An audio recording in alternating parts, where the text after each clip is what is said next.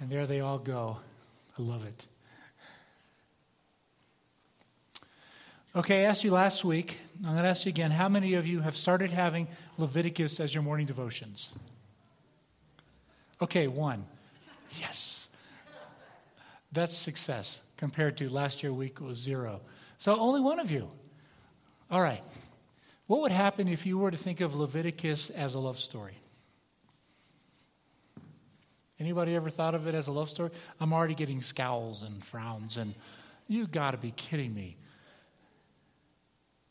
Nobody thinks of it as a love story? Oh my. Did you know it's the heart of the love story in the Old Testament? It really is. Think with me just for a moment about what life was like in the ancient world before God spoke. Okay? Picture this. Here are the nations.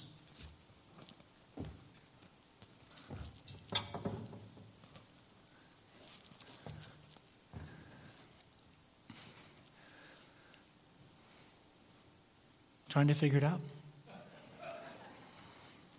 Grappling in the dark. Utter darkness. They can't make sense of anything. Oh, they think they do. But Psalm 2 says that the Lord scoffs at the nations and laughs at the nations. That's true even today, by the way. When you think about your friends and neighbors out there, they are grappling in the dark to try to make sense out of whatever they can manage to feel and see. This is the context by which God decided to speak. And that imagery is used all over. In fact, we talk about it at Christmas time often, don't we? The people in darkness have seen a great light. Don't we think that way at Christmas time? So picture utter darkness. You can't see anything. And then all of a sudden over on a hillside, you see a little bit of light. What's your natural tendency going to be? To move toward the light. To go see what that is. Right? Remember the 10 plagues at the very end. Outside the land of Goshen where the Israelites were living, it was utter darkness and they were all groping. There's a picture right there, but not in where Israel was. That's what the world was experiencing. And the world still experiences today. They have a light that they can see. Back then it was just complete darkness, utter darkness, confusion. And they're all trying to figure it out. They're all trying to make sense. And in the middle of this, God decides to speak. That's light coming into the world. Okay? So we've said several times, whenever God speaks, whenever he comes into the world, 3 things happen automatically. Automatically. He begins to corral, mitigate, limit evil practices. Number 1, he introduces human dignity, which the world can never get to. I don't know of any example where culture has led us in the right direction apart from God intervening. Because what did C.S. Lewis argue? We all have a moral compass. It's just broken. We can't find true north. Okay? We look and we look and we look, but until God speaks, then we can find true north. And so the first thing he does is he begins to limit evil practices, mitigate that. Second thing he does is he introduces human dignity because we're worth something, because God made us. And the third thing he does is he begins to point toward the new covenant, toward true north, toward Jesus. Every time he speaks or acts, that's what happens, those 3 things. And so Leviticus is filled with examples of him doing that. You see, Leviticus is the love story. It's the story of God caring so much about us that he's not going to let us grope around in the dark. Now, when you read a bunch of rules and commands, right? And you go, oh boy, how fast can I get through this to get to the good books? Proverbs, Psalms, that sort of thing. But I'm suggesting that Leviticus is the heart. It's the heartbeat of God. And that's what we have to do, is help you look underneath the commands at the heartbeat of God. Now you got to remember, these people, they're slaves. They just came out of Egypt, so you're all slaves, and you're sitting there on your sand dunes at the base of Mount Sinai, and he's telling you what it's going to be like for you to be priests, because you're all going to become priests. That was the covenant. If you obey my commands fully, I will make you a kingdom of priests. And you were never given that privilege. Well, you have to learn what it means to be a priest, and that's what Leviticus is all about. So Leviticus, if it's at the holiness code, what that really means is that it's revealing the heart of God. That's what it means. And so don't get caught up in all of the rules and commands. You have to remember, in the ancient world, they didn't know what to do. They simply didn't know. So all the nations had sacrifices. Today we're going to talk about sacrifices and the difference between the rest of the nations and Israel. They all had sacrifices. What was that based on? Pure guess. Pure guesswork. And so the nations used the sacrifices for two primary reasons. To divine the will of the gods. By that we mean guess. Okay? To divine the will of the gods. To figure out what they wanted. And the second reason was to appease the gods. The gods weren't there to emulate. The gods were there to keep them off of our backs. So let's offer them gifts, because that's how we think. So let's offer them sacrifices and gifts, and they'll just go about their business and do their own thing and leave us alone. Okay, talk about pagan. That's about as pagan as you can get. And it was all based on superstition and guess. And so in the middle of that, our God comes along and says, no, let me tell you the truth. Okay? Let me tell you the truth. I'll start with creation. Because creation tells you a lot about who I am. I made all this. I made it for you. You're to become my people. He wanted to form a people for his own. That's what he wanted to do. Now we know the story of Adam and Eve and what happened. And so as soon as Adam and Eve sinned, in comes the darkness. And it takes over. And we can't make sense anymore. So what a blessing, rather than guessing, and I'm sure Israel was familiar with all the practices of the ancient nations. He didn't have to explain them, that's assumed. But Egypt was a superpower, so I'm sure all the nations were coming and going. That's the story of Joseph, when they all came there to get grain. And so they would be familiar with them. What a blessing it is, instead of guessing, to have God say, let me just tell you what I want you to do. Okay? So Leviticus is first and foremost an invitation. It's an invitation into a relationship. Leviticus 1:1, how does it start? If anyone is going to offer a sacrifice, that's an invitation. We begin to see something start to appear. With the sin offering, for example, he says that if anyone commits an unintentional sin, we'll come back and talk about that, then they can offer an animal. Okay, that's an invitation. Well, how many animals would we be offering if we offered one for every sin? It'd be pretty busy, wouldn't it? And so what we're beginning to see is something else emerge underneath the commands: freedom, conscience that's beginning to form as God begins to speak. A conscience begins to form. And then we can begin to say, oh, I shouldn't have done that. I'm going to go offer an animal, a sacrifice. Okay, that was a privilege. That was an invitation to restore the relationship with God. There's nothing in this language about being terrified of God. Okay? Not like the ancient world. So he's mitigating practices, these evil pagan practices. He's beginning to bring them together to mitigate it. Say, nope, that's not the way it is at all. I'm not that kind of God. I'm the kind of God who created you. He could have left you. He could have destroyed us. He could have ignored us, but he didn't. That's the message behind Emmanuel, God with us, which we just celebrated all through Advent. Said, no, I'm going to step into your world and begin the journey of teaching you the truth about how to enjoy a relationship with me. That's a love story. Leviticus is the very heart of the Old Testament. It's a love story. It's a story of a God who loves us so much, he's going to make it clear. None of the commands were ambiguous. None were hard to follow. How hard is it to follow, don't boil a goat in its mother's milk? Is there any ambiguity about that? You may not understand why it was there, but that's your problem today. That's not their problem back then. Okay? You got mold on the wall? Scrape it off. Is there anything unclear about that? No, that was never the problem. That's what Paul argued. The problem was here.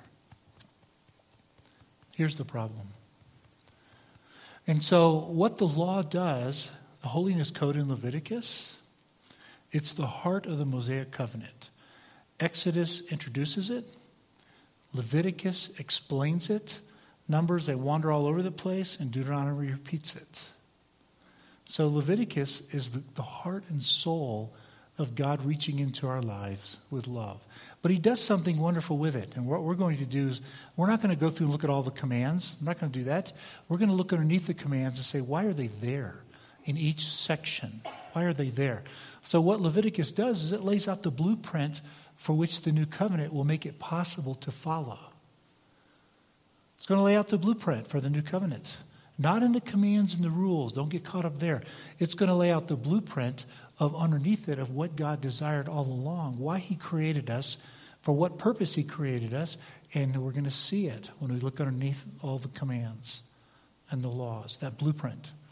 So the Mosaic Law was not capable of helping us to obey it. That's why we need the Holy Spirit, the new covenant, if you will.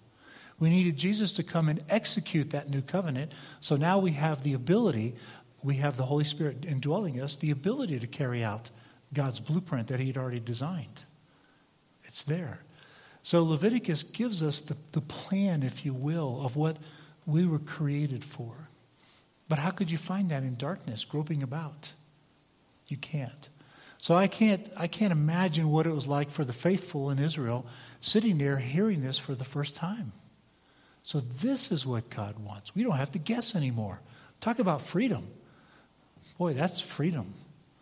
Entrapment is when you have no idea what to do and you keep messing up. Right? We said all along that what is a good definition of sin? I say to my 4-year-old son, don't run out in the street or you're going to get hurt. If I don't tell him that and he runs out in the street, he's probably going to get hurt. Therefore, it's an act of grace to say, don't do this. And Leviticus then becomes an act of grace by God telling us what to do and what not to do, because then we have true freedom. Now we know if I become an alcoholic, I'm going to be in trouble. Okay? He calls it sin. So think of that. Every time he says call something sin is an act of grace. Don't do this. Don't run out in the street. That's not what you're made for. So Leviticus lays out the blueprint which is fully enacted in the new covenant. But it's not captured in the commands.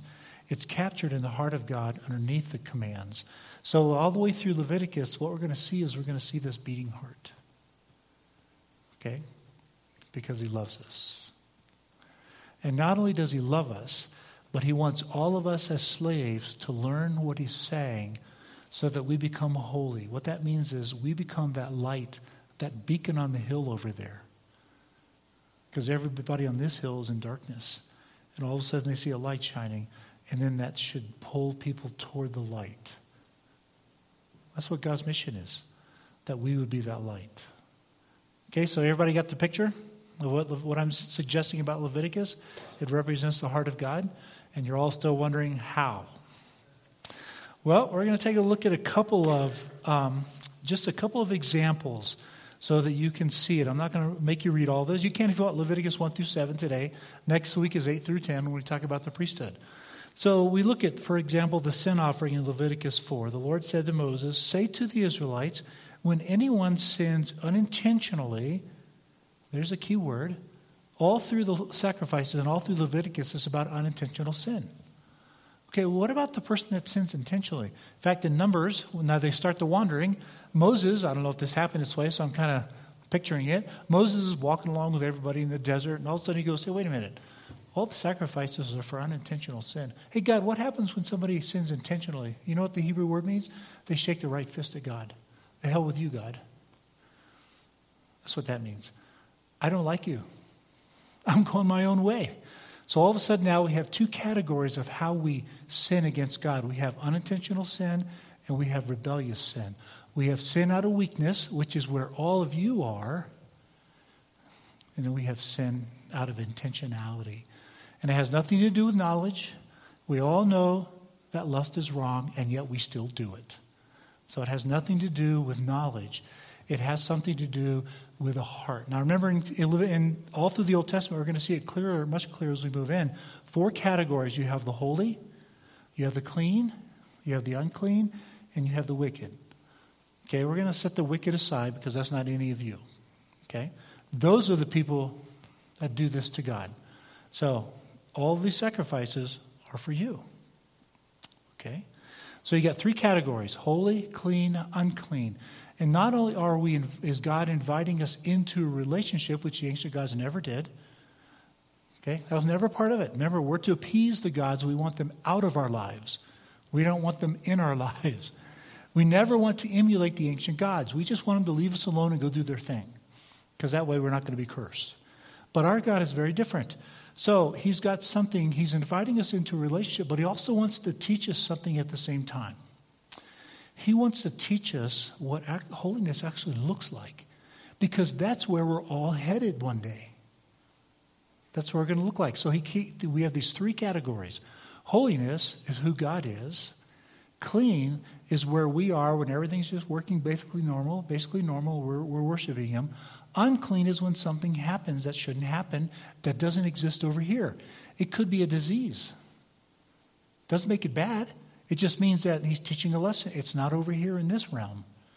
So the temple or the synagogue or the tabernacle or the tent of meeting, different phases, that you couldn't go in there because that represented a holy God if you were unclean.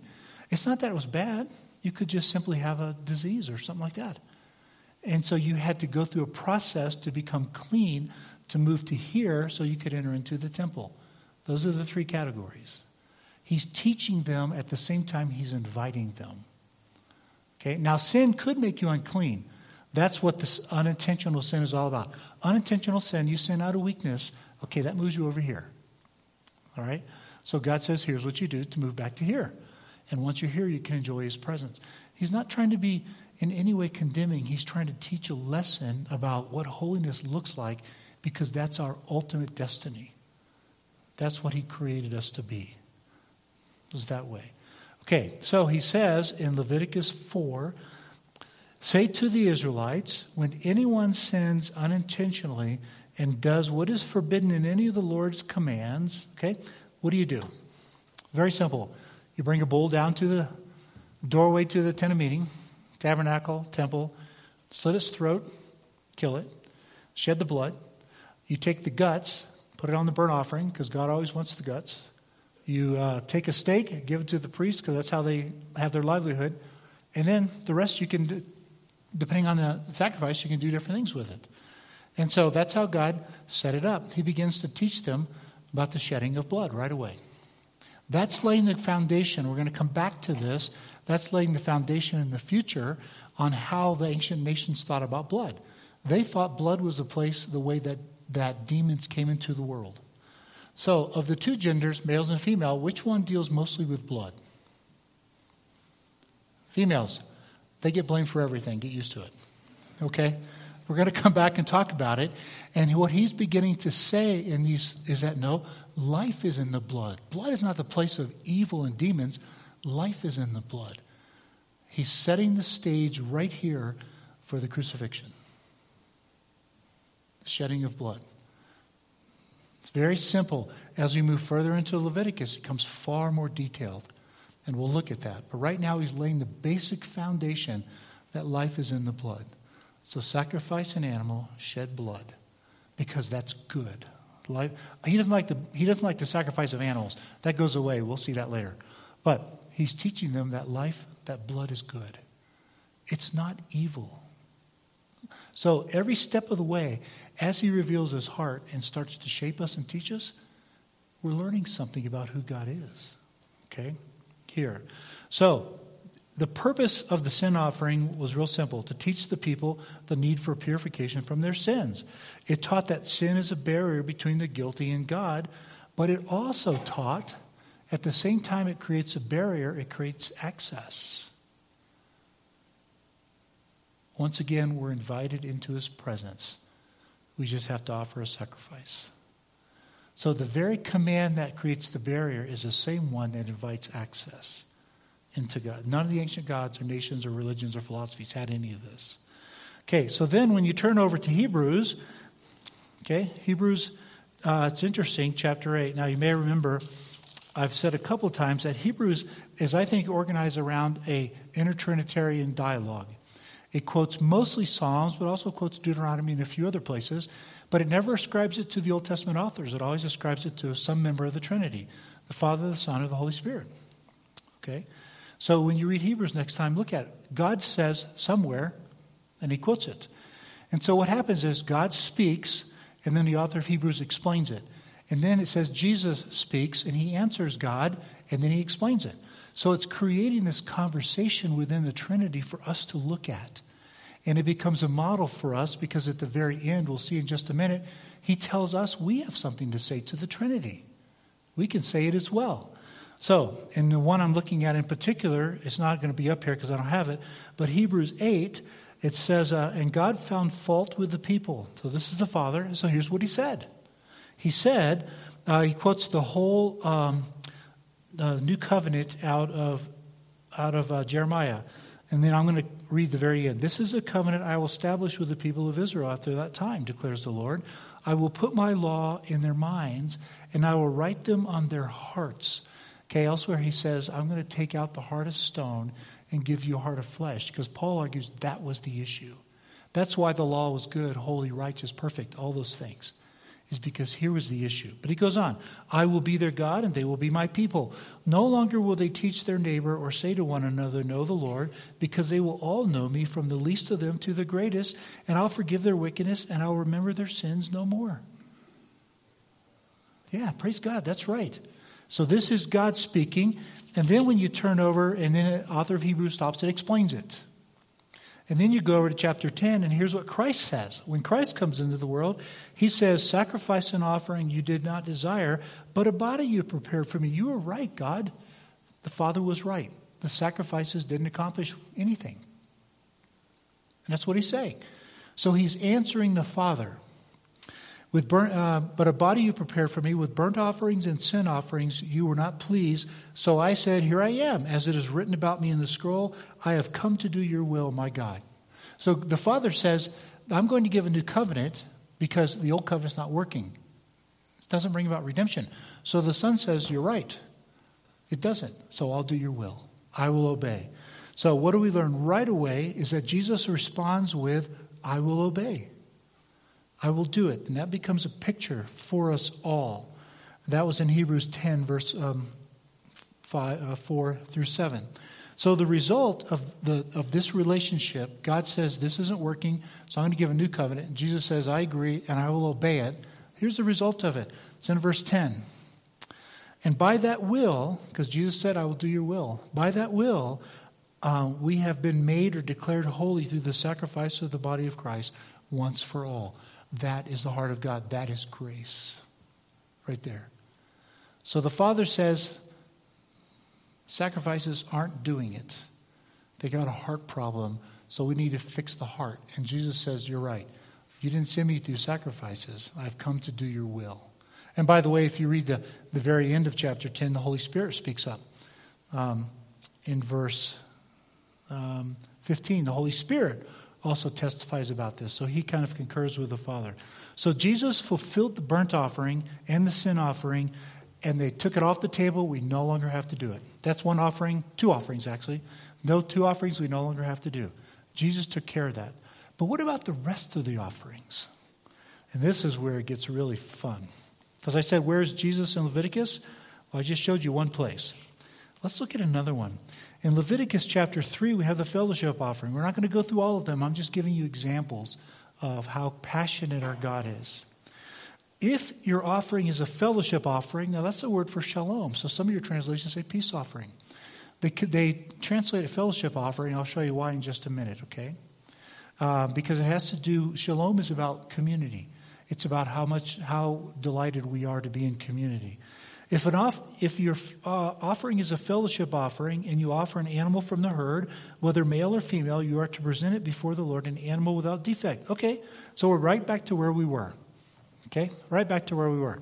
Take it, bowl down to the temple, slit his throat, give the guts to God on the altar, burn it on the altar, and give a steak to the priest so they can take care of themselves.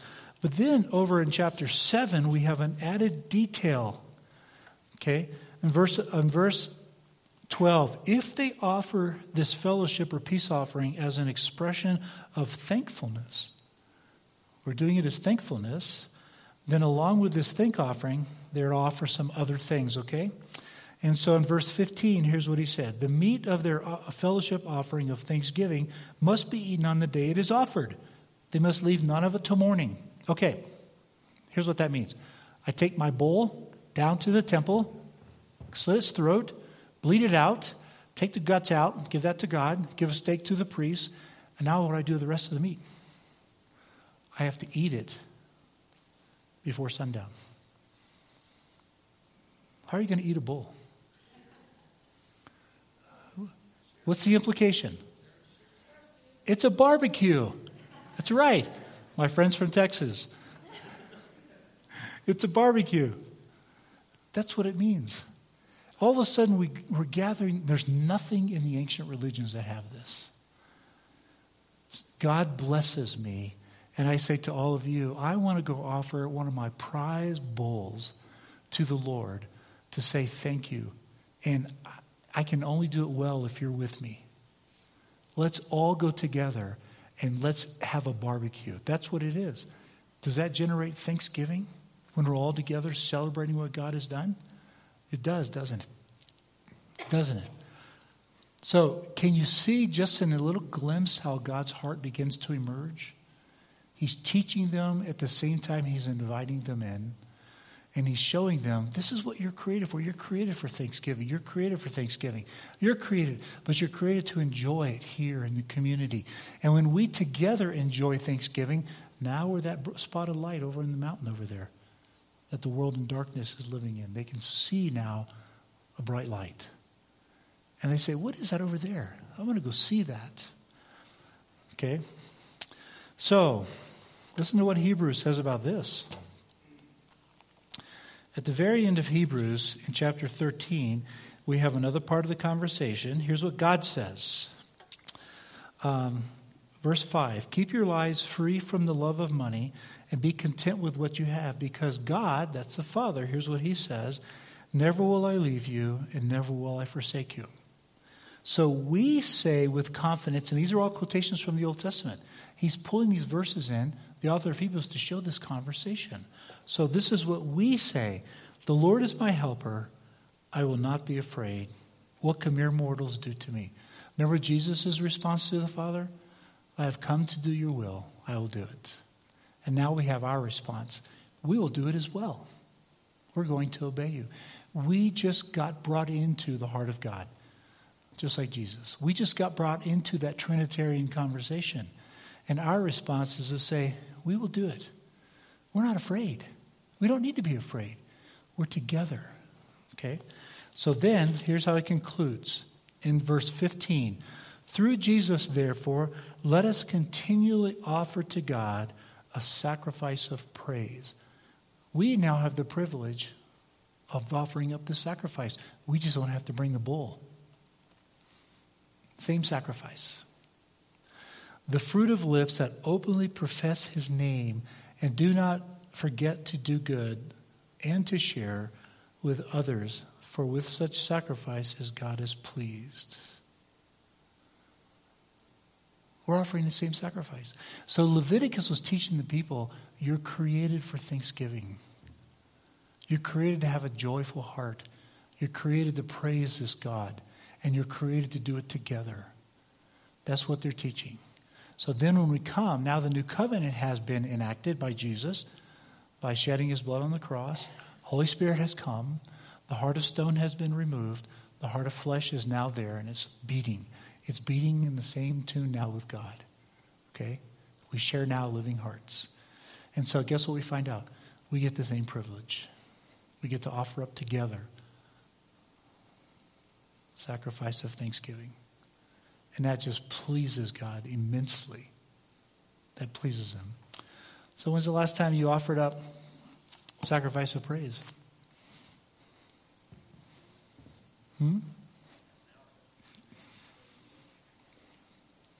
Right? And we're going to do it again in just a minute. You know why? Because communion captures all of this. On the night that he was betrayed, he took the bread and broke it and said, this is my body, which is for you all. sacrifice is reversed now. He sacrifices for us. Do this in remembrance of me, and we give him honor and praise. After supper, he takes a cup and said, this cup is the new covenant in my blood, my shed blood. Life is in the blood. And that's what executed the new covenant, to give us this beating heart now that matches God's heart. And so when you come for communion in just a minute, you get to enjoy. You get to, just for a moment, in a busy week, in a distracted nation, everything going on crazy that we can think of, just for a moment you can stop and you can offer up that together, that sacrifice of praise, that thanksgiving that he talked about, that peace. We can rest from the world. And you know, it would become that beacon of light that darkness can look at and see when we do this. If we fight here, Paul argues we've already lost their testimony. If we're divided here, we're already in trouble. But we're not, are we? We're all unified in Jesus. So just for a moment, we get to celebrate that together. Father, thank you for not only sending your son. I mean, we understand how important that is, but doing far, far more. You didn't neglect us. You didn't forget us. You didn't ignore us. You remembered your promise and you came back for us. And that's why we can celebrate your name, Emmanuel, because you came back for us. And not only did you come back, but you invited us into a deeper relationship with you, and you gave us your Spirit. Wow. Wow. So that we can enjoy you forever. Thank you. Thank you. In your Son's name we pray. Amen. So come and celebrate communion. Put your mask on.